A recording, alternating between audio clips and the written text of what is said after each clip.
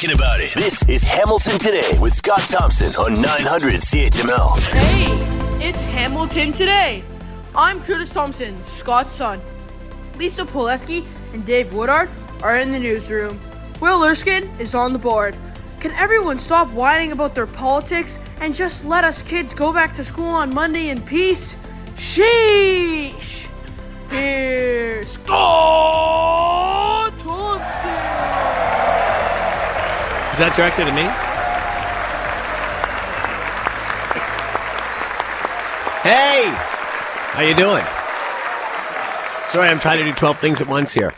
Good afternoon. It is 3:09. It is Hamilton Today. I'm Scott Thompson. Will Erskine is on the board in the newsroom. Lisa Poleski and Dave Woodard reporting on the world going round. Feel free to jump into the conversation because they will join us around the big round table coming up after the 4:30 news. And if you want to put something on the table for us to chat about, and there's no shortage of things, send us a note, Scott Thompson at 900CHML.com.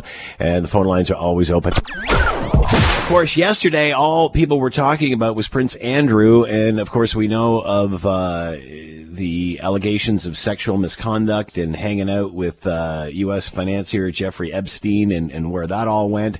And obviously a civil lawsuit that is filed against Prince Andrew. A result of all of that, he has renounced his military titles and patronages, returning them to the Queen. What does that all mean? Let's head over to our Europe Bureau Chief, Crystal Gabansing, for Global News. She is with us now. Crystal, thank you for the time. I hope you're well. Hi there. Happy New Year, yes. And Happy New Year to you, Crystal. So what does this mean with the prince losing or renouncing his titles and patronages? What does this mean? Well, basically it means with his upcoming court case, the civil case in the United States, is that he will be fighting it as a private citizen, not a member and an active member of the royal family. And that's an important distinction because it then sort of separates the royal family at least a little bit from what is going to play out in the United States. And does that basically mean they're not paying for it? That is still an interesting question. We don't know if that is the case. Money, when it comes to the royals, is a big deal, especially here in the UK. And there's a lot of questions around, how much money they have and where does it go. While it may not be royal funds, the Queen could still obviously help out her son in the financial costs with this. But because he isn't going to be an active royal member, we might not actually get that information. He wasn't doing much anyway. He had pretty much stepped back. What's different? Is he still a prince, or would he still be a prince? Well, he has not necessarily lost, but he won't be using the title of His Royal Highness, and that's sort of one of those formalities here. He wasn't really active anymore. He hadn't been in the public eye, at least, undertaking official duties. Now with him returning his military affiliations and his patronages, and not using the His Royal Highness anymore, it sort of changes him in the idea of being an active and member of the royal family in good standing. So that does give the family some separation, which, is needed considering what he's potentially up against in the courts in the U.S. Is the royal reaction designed just to create space between the two, or are they genuinely, we're ticked with this guy, he's on the outs? I mean, is one more formal than the other? I don't think we can actually answer that question with a whole lot of accuracy. The royal family is very private, and they only say what they want to say. So even the insiders get the information that, somebody within the household wants out. So we know that it looks like the Queen is doing this as an active step. However, this has been an ongoing case for a number of years. So at any point in time before this, she could have asked for him to return those, very key, high-profile and important honors that he held. So, maybe it was because of the judge's decision, but there was also a letter from 152 veterans in the UK saying, hey, we want you to remove these honors. If this was any member of the armed forces, they wouldn't have been able to still wear their uniform or any of their medals. What is the reaction in the UK, and what does this do for the Queen's celebrations coming up? Yeah, 2022 is the Queen's Platinum Jubilee, 70 years on the throne. It is a huge accomplishment. So this entire case and the fact that he will be having to defend this case somehow in the United States does sort of, derail plans and attention that people would like to have it sort of as a happy celebration. So this is tarnishing that, and our royal expert made a point of saying, right now Prince Andrew, the Duke of York, toxic for the royal family. So, it does sort of cast a light that the family would not like to have on them at the moment, but it does give a bit of separation. People in the UK are sort of...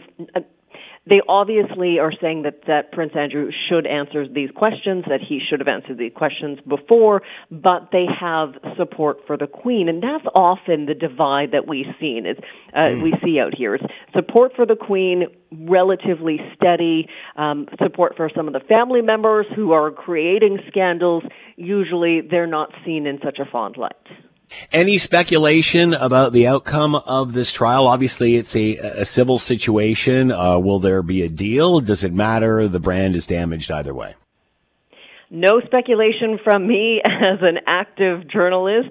We can say that, there has been talk from legal experts kind of breaking down, will this result in a settlement? We have heard from lawyers in the U.S. saying, they're not interested at this moment in a settlement, but it could go that way. So exactly what will play out in the American court system for the civil case, we just don't know. Is this enough to damage the monarchy, or, because many are saying whether it's, should it be kept, should they move on? But that being said, you said lots of support for the Queen, if not necessarily everyone else or certain individuals. Does this damage, the question if once she passes, if this will still be worth it all? I think it's a question that comes up every time that there's some sort of issue with the royal family. And we tend to have a short memory, but we have to keep in mind the Queen has been through scandal after scandal. If we just take, the Duke of York, it was, maybe 10 years ago that the scandal was, him and his wife at the time, Fergie, splitting up. So there have been many royal scandals. They have been of all nature and sizes, and the Queen has always managed to hold on strong and maintain support. We saw that support sort of increase when everyone saw her sitting alone after Prince Philip's funeral. So it kind of ebbs and flows. But the support for the Queen herself, always very strong. What will happen if and when she passes, we just don't know. But so far, the people are in support of her, not so much of Prince Andrew. 70 years. She's seen a few things. Who knows? Speaking of Fergie, has anybody heard from her? Is she in the public at all? Any thought there? No, we haven't heard from really any member of the royal family in relation to the latest developments with Prince Andrew. Prince Charles was asked about it. He did not comment. That is sort of how it usually plays out. The Queen will put out an official statement through Buckingham Palace, and then everyone sort of just falls in line and keeps quiet and waits for another official statement. But I don't expect to hear anything more from the palace on this topic. I would assume that they want to let it die down, and then the next thing we will likely hear is more talk and plans for the Platinum Jubilee celebrations. Crystal Gabansing with us, Europe Bureau Chief for Global News, talking about Prince Andrew and where he finds himself after hanging out with U.S. financier Jeffrey Epstein. Crystal, as always, thank you so much for the time. Be well. You're very welcome. Take care. All right, interesting stats. Just reading, 81% of Canadians fully vaxxed 5+. 5+. 81%. That is still incredible when you think about it. School starts Monday. Let's chat with Dr. Timothy Sly, epidemiologist, professor, School of Population Public Health, Ryerson University, with us now. Tim, thanks for the time. I hope you're well. I am, Scott. Thank you. Before we get to schools and such, Quebec in the news quite a bit lately, obviously because of their anti-vax tax and such. Oddly enough, announcing just the other day that they're going to drop the curfews and lower those as well and loosen up restrictions a bit. With all the chatter about Quebec, it was pointed out that they have per capita probably the worst record, I think the most deaths and such, yet are obviously, aggressively curfew curfews, locking down, putting protocol in place. How do we explain high rates when we have some of the toughest restrictions in that province? Well, when you look at a comparison like that, you need to look at what they call a temporal association. In other words, were the restrictions put in place and then the numbers begin to keep on rising after that? They did have an early, the early stages were particularly bad for them, weren't they? Yeah, they were as well, yeah. So really it's a case of trying to match the appropriate response with the observed problem, and knowing, of course, there was a lag indicator. There's a lag phase there between the things actually occurring. But I think everybody's looking at the approach, and the public health people are generally saying, that's really not what we want to see, because in public health, if you try and mandate something, it's like I don't know if you ever remembered studying a book in school. A teacher said, "This is the book you all got to study and do a report on." You hated that book for the rest of your life. But if you picked it up accidentally in a bookstore and read it, you think, this is fantastic stuff. So if you're mandated to do something, you're not on board very much. Or if you do it, it's unwilling, and you're not going to carry on doing it. Much better to give people a choice of some kind, whether it's a case of, well, if you're not vaccinated, you can't do this, but you get the choice of either you're doing that or becoming vaccinated. The choice is always best. Are we at a crossroads here? Because it was interesting. I was looking at a graphic on one of the news stations earlier this week, and they showed half the country is open. The schools are open. Saskatchewan West, Alberta, British Columbia, however, Manitoba East, everything was closed. But when they went to each jurisdiction, each one was upset that what they were doing. They wanted to be doing what the opposite side of the country is doing. How difficult is this to balance, especially when we're heading back here on Monday? Oh my goodness! Yeah, you sort of nibbled away at a bit of the problem there, but it's huge. We are seeing, though, to be honest, if I can use a five-letter word, we're using a paradigm shift here. We're seeing it. In other words, in this process now, where the virus is clearly in control and it's just spreading like wildfire, we've never seen it before like this. It's rapidly reaching a point where we're going to be in this endemic phase, where we'll see little bushfires or little outbreaks here and there, and individual cases, and mainly among the unvaccinated, of course. But this will be the endemic ocean, much different to the spiky pandemic that we've seen in the last 2 years. And that means that this thing will be the number 5 coronavirus in the set of 4 we already have that's been around for decades, causing different kinds of common colds. And by that time, the whole population will be fairly immune to it, much like a seasonal influenza, which all the influenzas are now vaccine, and the seasonal influenzas all were once pandemic influenzas, all the A influenzas. And they've sort of settled down because we're immune to them. They're not new anymore, and they become just background pathogens. It'll be like that. What are you expecting? Obviously, kids in Ontario back to school Monday. What are you expecting a week, 2 weeks from then? I expect to see an increase. It's happened every single time with the best intentions and all the precautions, but let's just hope it's not very much. Remember that part of this paradigm shift is that we're not now simply saying, let's stop the spread simply because we don't want all these people to get it. We're really stopping the spread because we don't want the hospitals to become collapsed and unable to look after your broken leg or your miscarriage or car accident or cancer needs to be removed. That's the thing we're trying to protect. The virus itself is showing signs that it doesn't affect the lower lungs. If you're unvaxxed, it still can be a very serious illness. But if you're vaxxed, it's going to be fairly mild. So we've got to stop it spreading for that purpose. And so that's really the whole purpose. It's a game. The rules of the game are changing a little bit. Dr. Timothy Sly with us, epidemiologist and School of Population Public Health, Ryerson University. Professor, as always, thanks for the time. Much appreciated. Be well. Thank you, Scott. Bye-bye. Catch up on the news and information you've missed. This is Hamilton Today with Scott Thompson on 900 CHML. The latest news is that Rod Phillips, in the Conservative Party, remember he got in trouble this time last year for going south. He is stepping down in February, which oddly enough is about time to catch the plane for St. Bart's. Yeah, there you go. And you wonder why it's hard to get people to run on politics. Feel free to jump into the fun. Love to hear from you, as always. Of course, we've been very vocal on sort of the change of tone in around COVID-19 in the last week or so, and it showing and shining more light on our neglected healthcare system, which is indefinitely in need of some sort of funding formula change, whatever that is, who knows.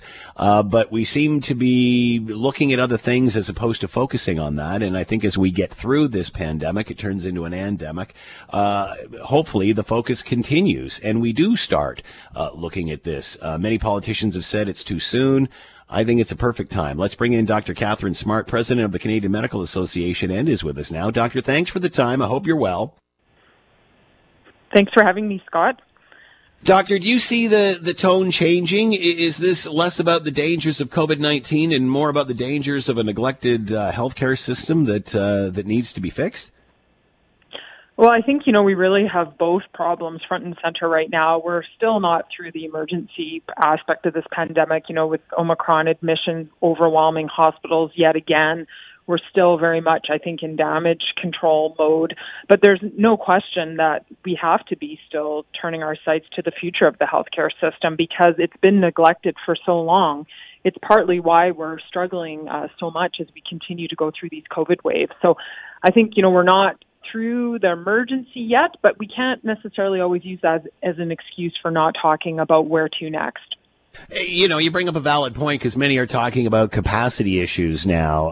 And if we have capacity issues and build them up for pandemics, then hospitals' beds sit empty. I think that's one extreme or the other. I mean, we had hallway medicine and long lineups long before COVID-19. Are you concerned that hopefully as this winds down or we get to a different place, that this will lose interest and we won't still be talking about it the way we are now? Well, I certainly hope not. I mean, as you said, there's no question that our healthcare system was not working fantastically before all this happened. We've had long wait times for many things, hallway medicine, hospitals, often really just kind of always teetering on the edge of full capacity.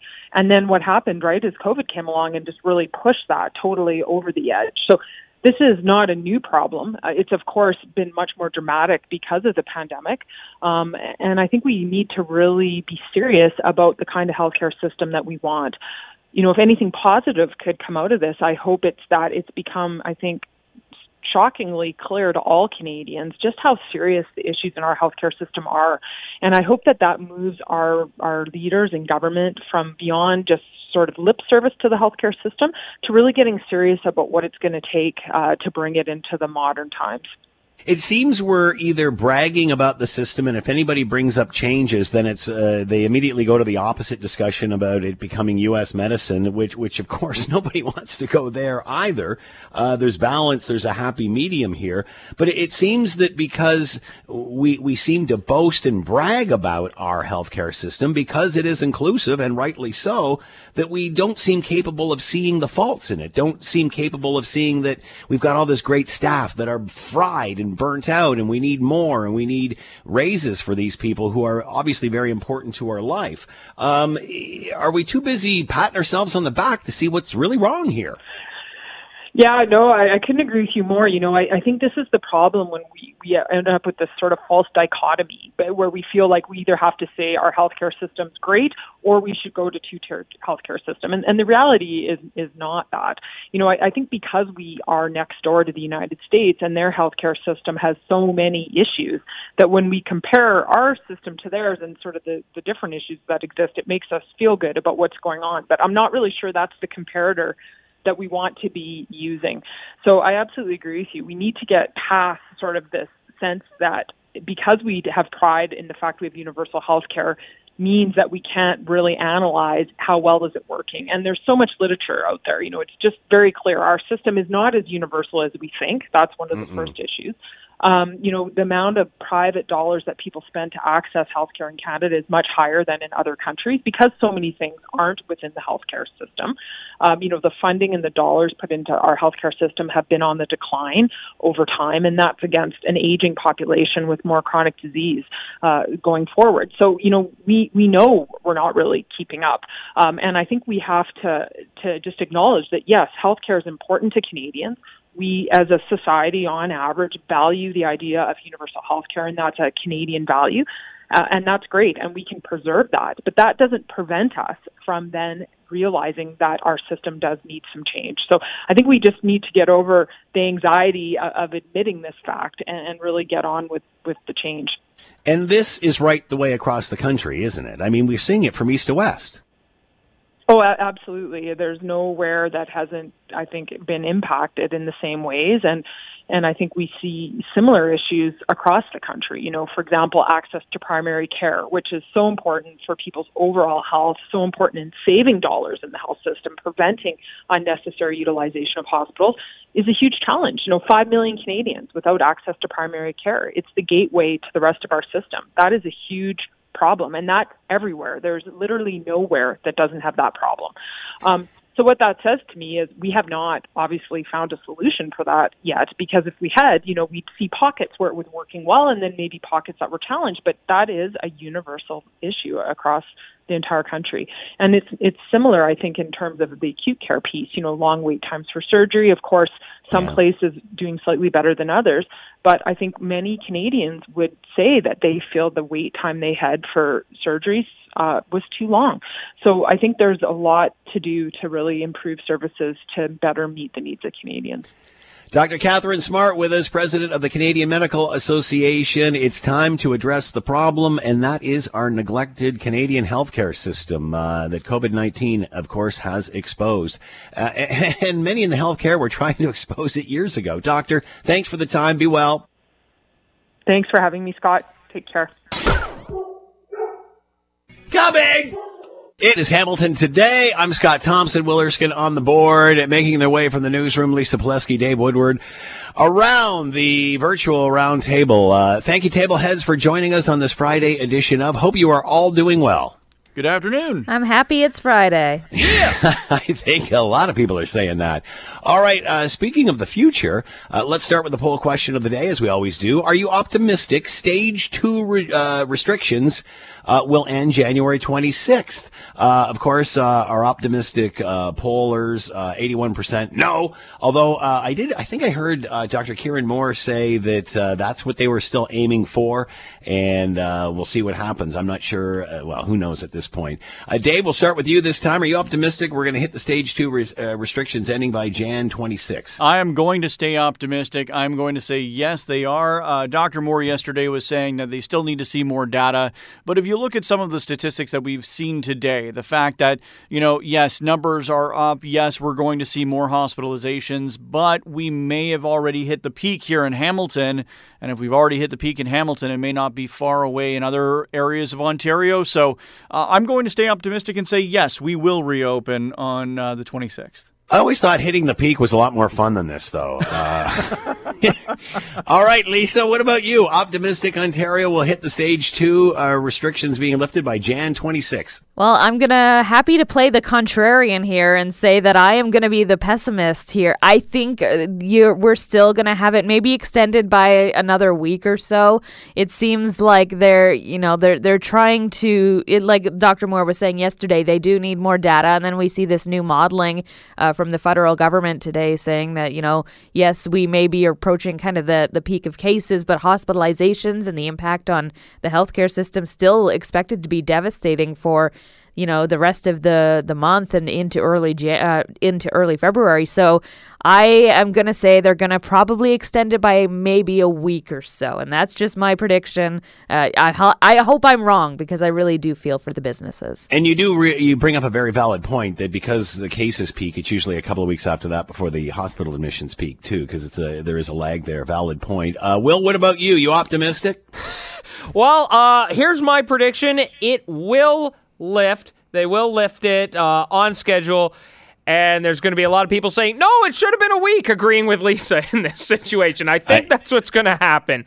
I love the cartoon today in the Hamilton Spectator. It's bang on. I mean, it's just getting nailed from both sides here. All right. Will and I were joking about this off air. MPP and long-term care minister Rod Phillips stepping down in January. As we pointed out, it's just in time for that vacation to St. Bart's. Because remember last year, he was one of the people that flew down to some place when we weren't supposed to. And obviously the season is coming back. As well, we heard Quebec's health minister resigned this week as well, just prior to the anti-vax tax stuff. So obviously some deflection there as well. Are you surprised more politicians don't step away either during or post-pandemic? I can see a lot of people just saying, nah, that's it, I'm out. Dave, what are your thoughts? Yeah, actually, it's one of those things that I think it's a very difficult time to be in government. I think some people tend to think that when you're a part of politics, you have a lot of, obviously, things that you need to deal with your community, but it's a little bit of an easier ride for some people than others, right? Or at least that's the thought process. And I think with a pandemic, with not being able to make anybody happy, I think that it's a tough place to be in. And it's like a question that you asked a little while ago, Scott, was, would you want to be leader right now? Absolutely not. Do you want to be a politician right now? I don't know. It's a hard sell. It's a hard sell before a pandemic, never mind when you're with it. And I think we're seeing that. I saw a statistic today. So Rod Phillips is one of 7 people in the Progressive Conservative Caucus that say that they're not going to come back. And that's in addition to the 7 people that were either turfed from caucus or left the PC caucus. So Doug Ford is going to be, kind of going through this through this campaign anyways with 14 fewer MPPs than he started with. Lisa, your thoughts on all of this? You surprised, or will you be surprised if more step away during all of this? Well, no, not at all. I mean, like Dave was saying, it's the idea of being someone who has to make these difficult decisions. I know they're paid the big bucks for a reason. Like, there's a reason that Rod Phillips flew to St. Bart's and was able to afford to do that. But, you do also have He's also a businessman, too. He's not necessarily... Yeah, that too. He's leaving politics to get back into the private sector. You can see... Yeah. It's very clear that politics aren't easy at the best of times, and this has been the worst of times. So I am expecting to see more people resigning. And you have to ask yourself, whether it's at the provincial level or the federal level, for the next election, who wants to win? Because you're going to have to clean up the mess. Could I jump in, Scott? I had a thought about this. You reminded me of when you talked with Kathleen Wynne earlier in the week, and you kind of talked to her a little bit about this, and she brought up a good point, too, that there's some people who react to a situation like this, and it is part of what makes you think about going into politics in the first place. Some people who grip on tighter and think, no, this is exactly where I gotta be. I'm going to do this. I mean, eventually everyone reaches their point where they want to go to St. Bart's, but I think, I'm not as surprised to see this because to see the people who are sticking around. Yeah, that's a good point. If you really want to serve and you really want to make change, it's times like this where that sort of thing happens. So, you could see a changing of the guard at many levels of politics, municipal, provincial or what have you. All right. We're seeing some pretty cold temperatures. I just looked, by the way, Negril, Jamaica's at 27, if anybody wants to take off down there, as opposed to minus 27 up here with the wind chill. Do you like the cold? Do you embrace it? Do you cocoon and go the opposite direction? What are your thoughts? Dave, we'll start with you. Are you into this or are you not? I'm no Jay McQueen. And if you, he's got a great backyard rink. We should head over there with a couple of wineskins. I don't mind that idea, but no, I don't. I'm not a huge fan of the winter. I'm not a huge winter sports guy, but I enjoy skiing on occasion. I go out and run in this kind of weather. It doesn't bother me. My whole thing is that you're Mr. Fitness now. Kind of, sort of. I run, and that's about it.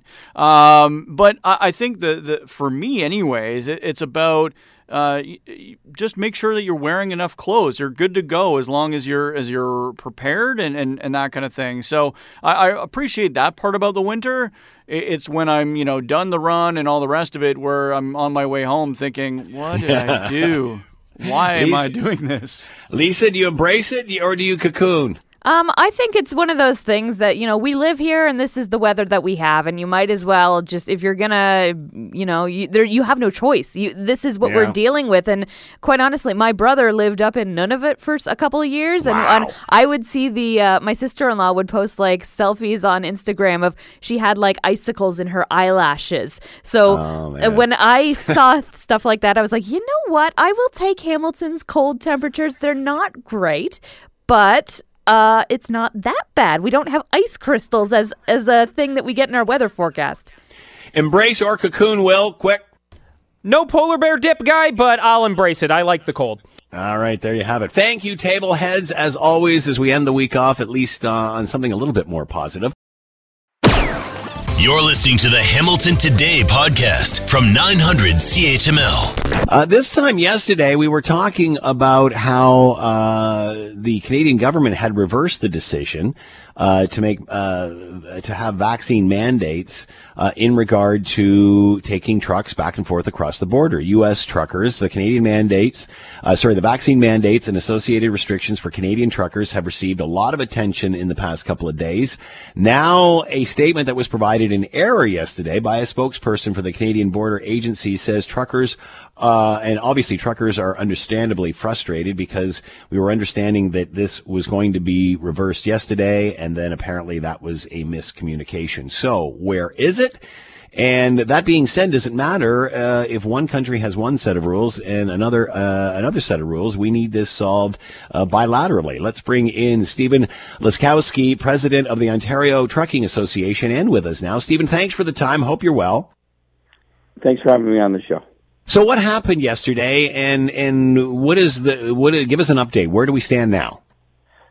So what happened yesterday, the government of Canada issued a press release and said that they had issued something earlier in the day in error.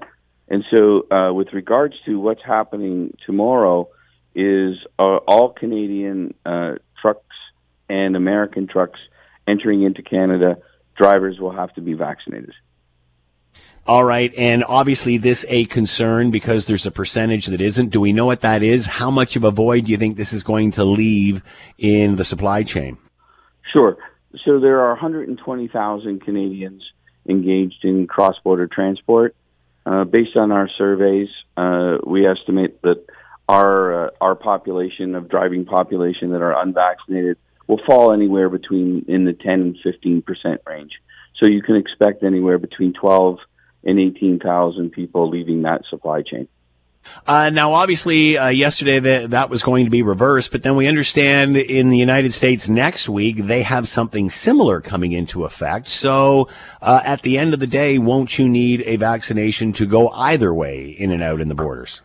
That's an excellent point, and a point we've been making throughout this process, that Ottawa and Washington need to move together towards introducing a policy that works for both countries.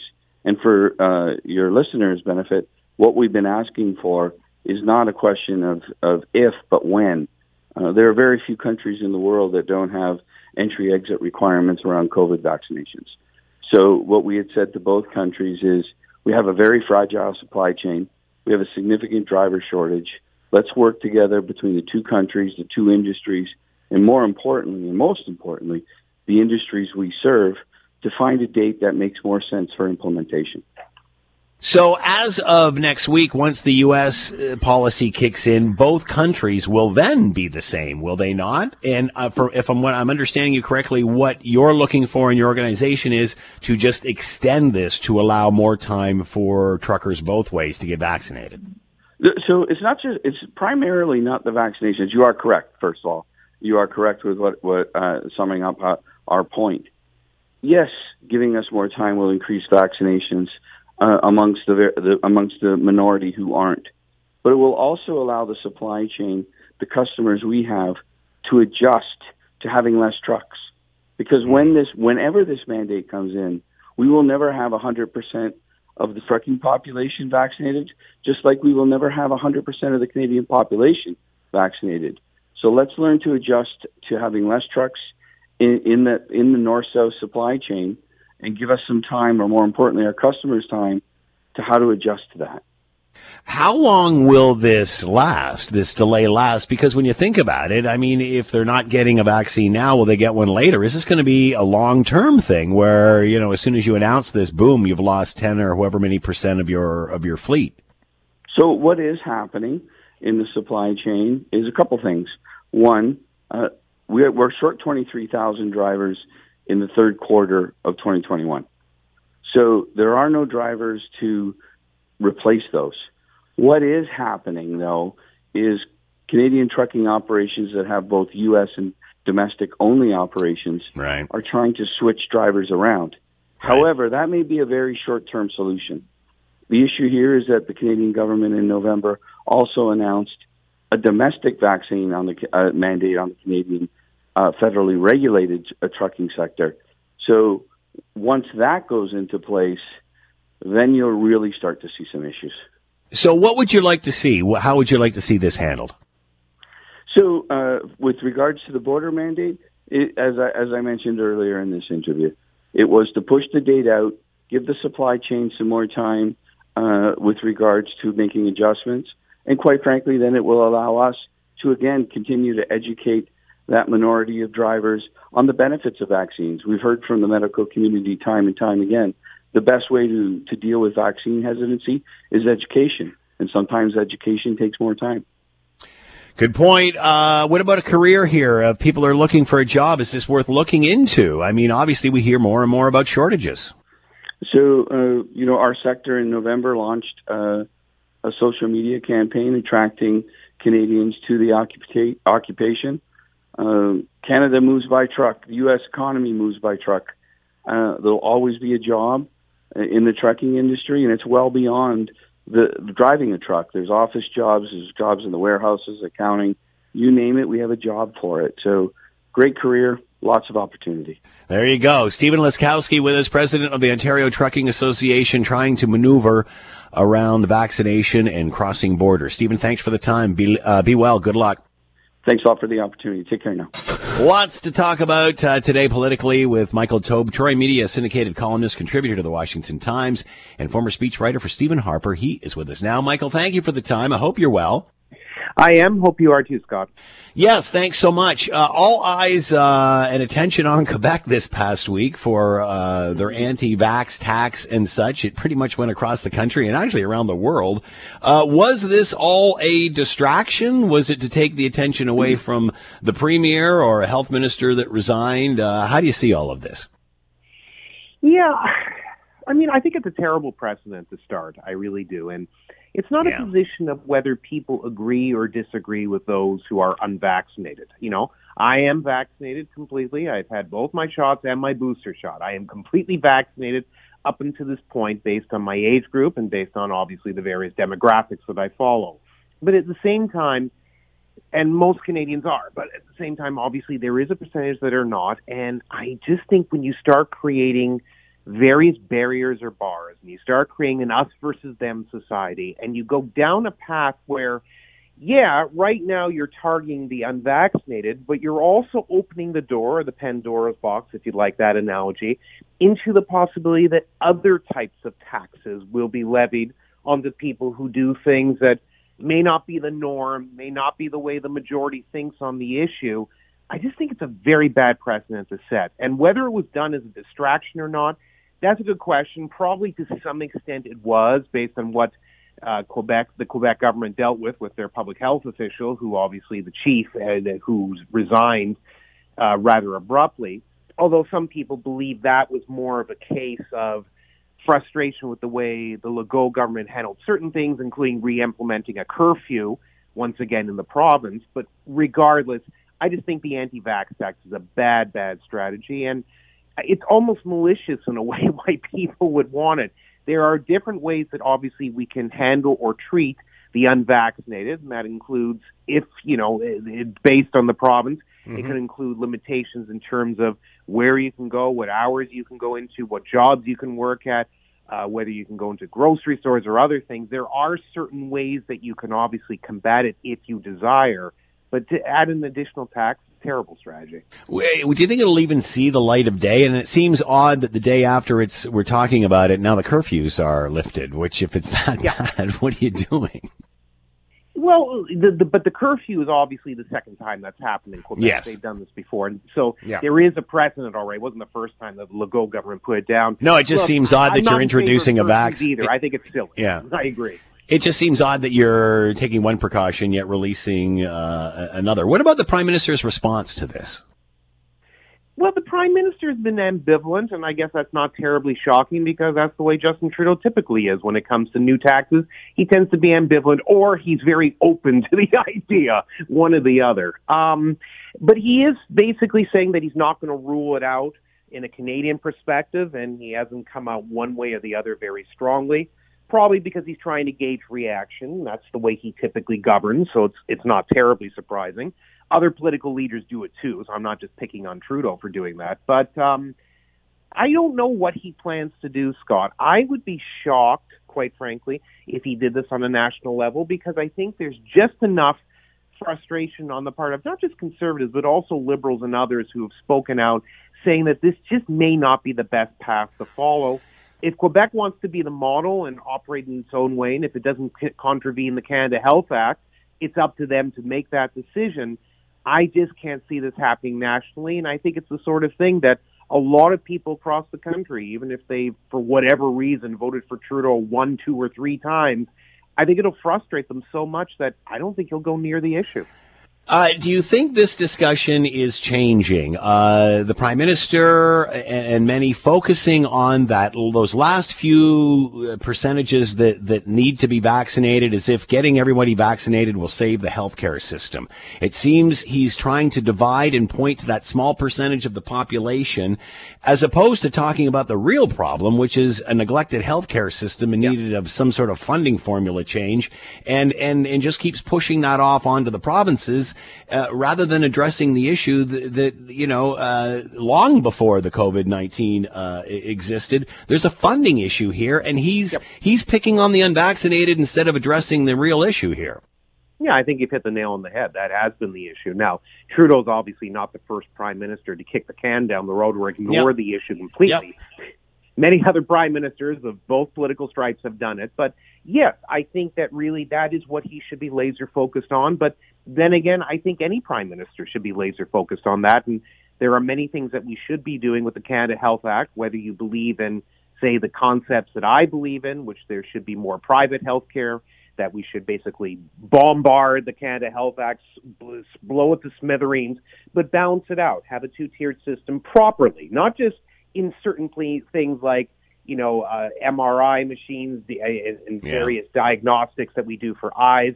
I think that we need it basically across the board, so that not to create a system where people can't afford to be in, because I'm not calling for an end to universal health care. I just think that there should be more of a balance. But quite frankly, Scott, this is not the prime minister who's going to do it. I don't know which prime minister would, though. Do we have a choice here? I mean, because everybody's talking about the exhausted healthcare system, even more so than the effects of COVID-19. So is there a point, are we hitting a point of no return here where this is going to have to be addressed, like you said, whether it's through additional private funds or what have you? I mean, I can only speak from experience. Since I've been doing this, since almost been 26 years. The answer would be no. I've literally talked about it since the very beginning, Scott. I really have. And lots of other columnists, lots of other analysts, lots of other politicos, radio hosts like yourself, TV hosts. We can go through, run the gamut. Lots and lots of people have talked about in this country that Canadian healthcare has just basically reached its limit and it needs to be fixed. But you also know, as well, as many have discussed, that healthcare in Canada is the third rail of Canadian politics. Touch it and you will die, so to speak. And that's why politicians don't go near it. That's why political leaders don't go near it, even though it is in dire need of some sort of fixing. Even if you don't go as far as what I'm suggesting, you need some modifications. You need some reforms, far more than we currently have. But someone, unfortunately, has to be willing to stand up and do it differently, that being a prime minister in charge. And I think it's very hard to do, especially because with a lot of politicians, right-leaning or left-leaning, who follow the polls, follow opinions, and know what Canadians want, they know that there's this unfortunate double standard, the catch-22, that many Canadians want changes to Canadian healthcare, but they don't want to pay more for it. Yep, there That's you the go. only way it can happen. Michael Taube, Troy Media syndicated columnist, contributor to the Washington Times. Michael, as always, thank you so much for your time. Be well. Have a great weekend. You too. Take care. The truth and only the truth. This is Hamilton Today with Scott Thompson on 900 CHML. Beginning of all of this, we're thinking of all the things that the global pandemic has taken away from us. Why we all jump for toilet paper is beyond me, but that's behind us now. And now we're seeing over the course of this 2-year global pandemic with people and absenteeism, getting sick, what have you, it's literally affected all aspects of the supply chain. Now we have an issue with regard to trucking and freight crossing from Canada to the end of the U.S. and vice versa. Canadian truckers upset they're going to be tested, have their vaccine to come back into the country. But the United States doing something very similar a week later. So obviously everybody's in the same boat. However, what this is going to, the end result of all of this, so says the Ontario Trucking Association, could see a 10 to 20% reduction in operators and goods going to and from and across the border and such. Let's bring in Ofer Barron, Distinguished Professor of Operations Management, Academic Director, Rotman School of Management at the University of Toronto, and with us now. Ofer, thank you for the time. I hope you're well. Yeah, thank you very much. Same for you. Obviously, we've talked a lot about supply chain issues. Now we have the situation with truckers on going both ways are going to certainly by the end of the month need to be vaccinated in order to get into the other country. Canada first, and U.S. will be later on this month, from what we understand. How much of an impact is this going to have, and how long will it last? Because even the Trucking Association says this won't be a quick fix. Yeah, so how long it's going to last is probably related more to how drivers will react, and will drivers who are now unvaccinated would vaccinate themselves as a result from this extra pressure. In terms of the impact, I hope it will not be too large. We've seen a lot of disruptions in the supply chain over the last couple of years, starting from toilet paper to PPE, chicken wings, and so on. So hopefully the impact is not going to be too large. The thing that is probably more concerning is the combination of people being sick and people not being vaccinated. So they cannot. So if you combine both the impact of sick people and the people who are not vaccinated, maybe it's more than 20 or 30% of the truckers, and that can result in some larger disruptions. There was a driver shortage in this industry prior to the pandemic, from what we understand. Add this into the mix, obviously it will complicate things. Is this a problem that we are going to see on store shelves? I think so. The things which are relatively low priority may be delayed a little bit longer than others. So obviously logistics companies would prioritize perishable goods like food and so on. So hopefully we will not see any shortages of food on the shelves. But some other things that can be stored for a longer time may be delayed a little bit more. And we may also see some mild increases in prices, as we've seen before during this last couple of years. How important is it that both countries are on the same page here, meaning Canada and the U.S., and are they? Because everybody was upset earlier on this week in Canada because it looked like things were not going to be lifted. Then it was some misinformation, and they were lifted, and then it's back to the way it was. But that being said, the same thing happens in the U.S. A little later in the month. Are both countries working together on this? Why not even just pick the same day to start all this? Yeah, I think it's a good question. There should be some coordination here. I think to some extent, Canada as a first mover may have helped the U.S. policymakers to decide, hey, it's going to be there anyhow. Let us further support this movement of requiring vaccination from truckers. Some trucking associations have said, or companies have said, and I guess this, obviously the bigger ones, they can perhaps move the truckers that were once going across the border and keep them on more domestic routes, and other ones shift back to going cross border and such. Will that be enough to alleviate any stress? It will be enough to alleviate some of the stress. I'm sure for some companies it's going to be easier. For some companies it's going to be harder. The larger companies typically have a little bit more flexibility. And, if you are typically driving nationally and you have the opportunity to drive internationally, that may not be such a big change. So they are probably a little bit better suited to deal with these changes. It appears, and this is we're getting the information we're getting from the Trucking Association, is that this could be a problem that exists for a while, simply because of the shortages of drivers prior to the pandemic, and now obviously this complicating it. What does this industry need to do to attract more drivers? How do they, and I guess this is virtually in every industry now, but what do they need to do? How can they alleviate this problem that's just been exacerbated by the border issues? Yeah, I think this is a great question. It's a global-wide question. Trucking is hard work. You spend a lot of time away from home, and you drive many hours. We've seen similar concerns, a month or two ago when we had floods in BC, where truckers got stuck there. So I think at least from Canada point of view, there should be some action at the governmental level of Canada to try and get more people to work in these jobs. I've seen some articles that are suggesting also to make this job a little bit more accommodating to women. Many women are being blocked from joining this job because it's tough requirements on travel and so on. And that may be one possibilities of help to reduce the shortage.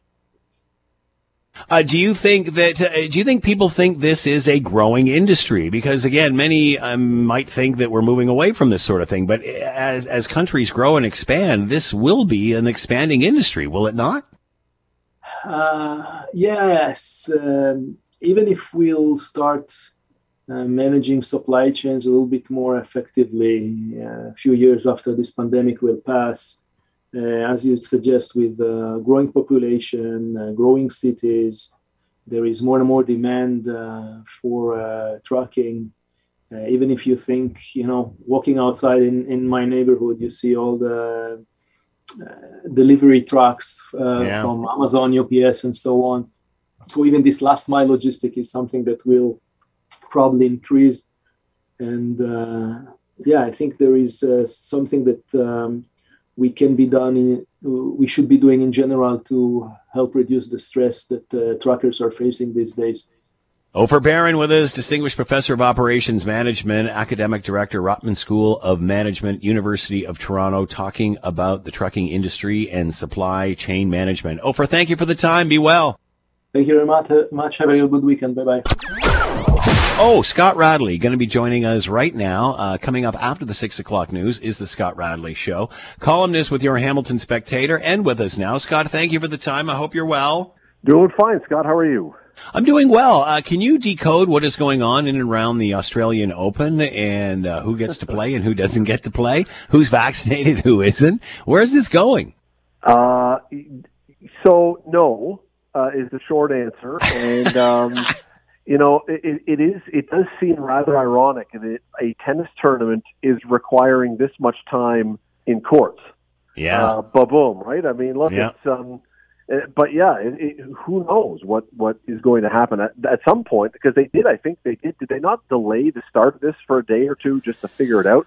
They're going to have to get going, and then who knows? I mean, look, there are those, Scott, and probably a lot of them who think that the way Australia has handled this has been excellent because they have been merciless. I mean, they've been ruthless as far as their COVID handling. And there's others who have said, ruthless is not always good. You may get results, but at what cost? And, this is like so many other things with COVID.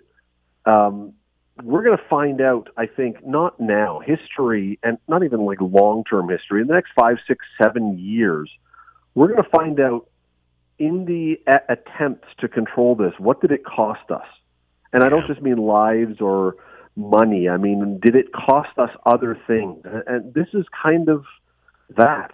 A tennis tournament is, of course, a minor thing in the grand scheme of life, quite honestly, unless you're Novak Djokovic.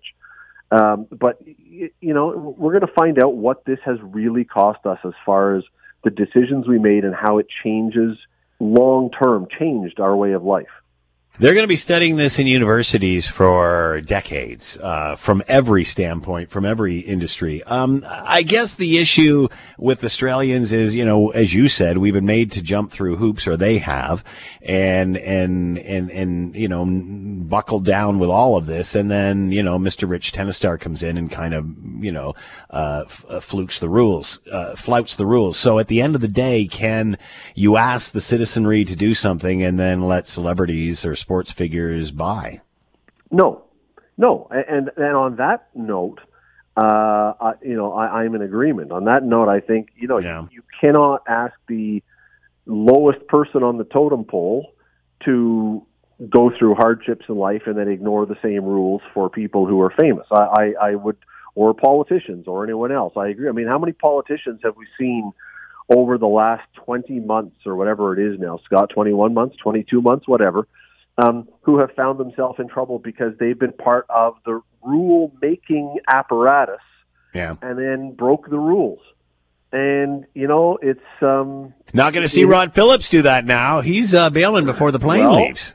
There you go. Do you think that's a coincidence or what?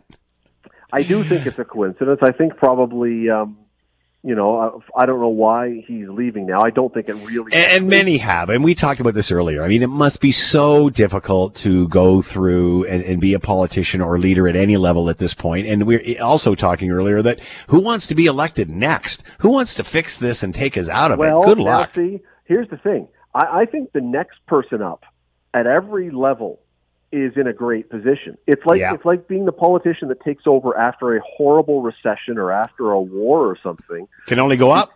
Exactly. I think, I don't care what Andrea Horwath and Stephen Del Duca and anyone else and whoever across the border, across all the provinces, I don't care what the opposition leaders say. Deep in their heart of hearts, they are so thankful they did not have to be in power during the last 2 years. Yeah. They can say they would have liked to. They can say they would have done things differently, and they might have done things differently. I'm not suggesting they wouldn't have.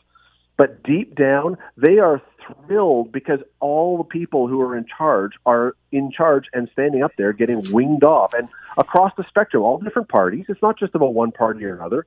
You are the luckiest person in the world if you are a politician who did not have to make hard decisions during the last 2 years. Good point. Scott Radley coming up after the 6 o'clock news, and you can read him in your Hamilton Spectator. As always, Scott, thanks for the time, and have yourself a great weekend. You too. Enjoy it. Nice and cold. I know. Boy, is it ever. Thanks for listening to the Hamilton Today podcast. You can listen to the show live weekday afternoons from 3 to 6 on 900 CHML and online at 900CHML.com. That's a wrap. Thanks for listening. Thanks to Will and Lisa and Dave for all contributing today. And you as well, because without you, we couldn't do it. And that's why we leave it to you, the CHML listener, to have the last word. Rob Phillips definitely looked at those weekend weather forecasts and had to say, work's not worth it. Time for Barbados. St. Bart's. Hi, it's Shauna, and I might be a bad parent because my kids think French fries are vegetables. Hey, it's Ryan, and I might be a bad parent because I went out for wings when my wife was in the hospital after giving birth. Johnny here. I might be a bad parent because in my house, the tooth fairy gives pocket change. But we're not alone. Len emailed us and said his 6-year-old daughter's Tarzan moment going from love seat to lazy boy by curtains made him more proud than any dance recital. And Andy left his 2-year-old at the rink. All right, guys, I'm sure we're not alone. Like Andy's kid. For stories and confessions like this, make sure you check out our podcast. It's called Bad Parents, and it's available wherever you get your podcasts. I left a glove at the rink.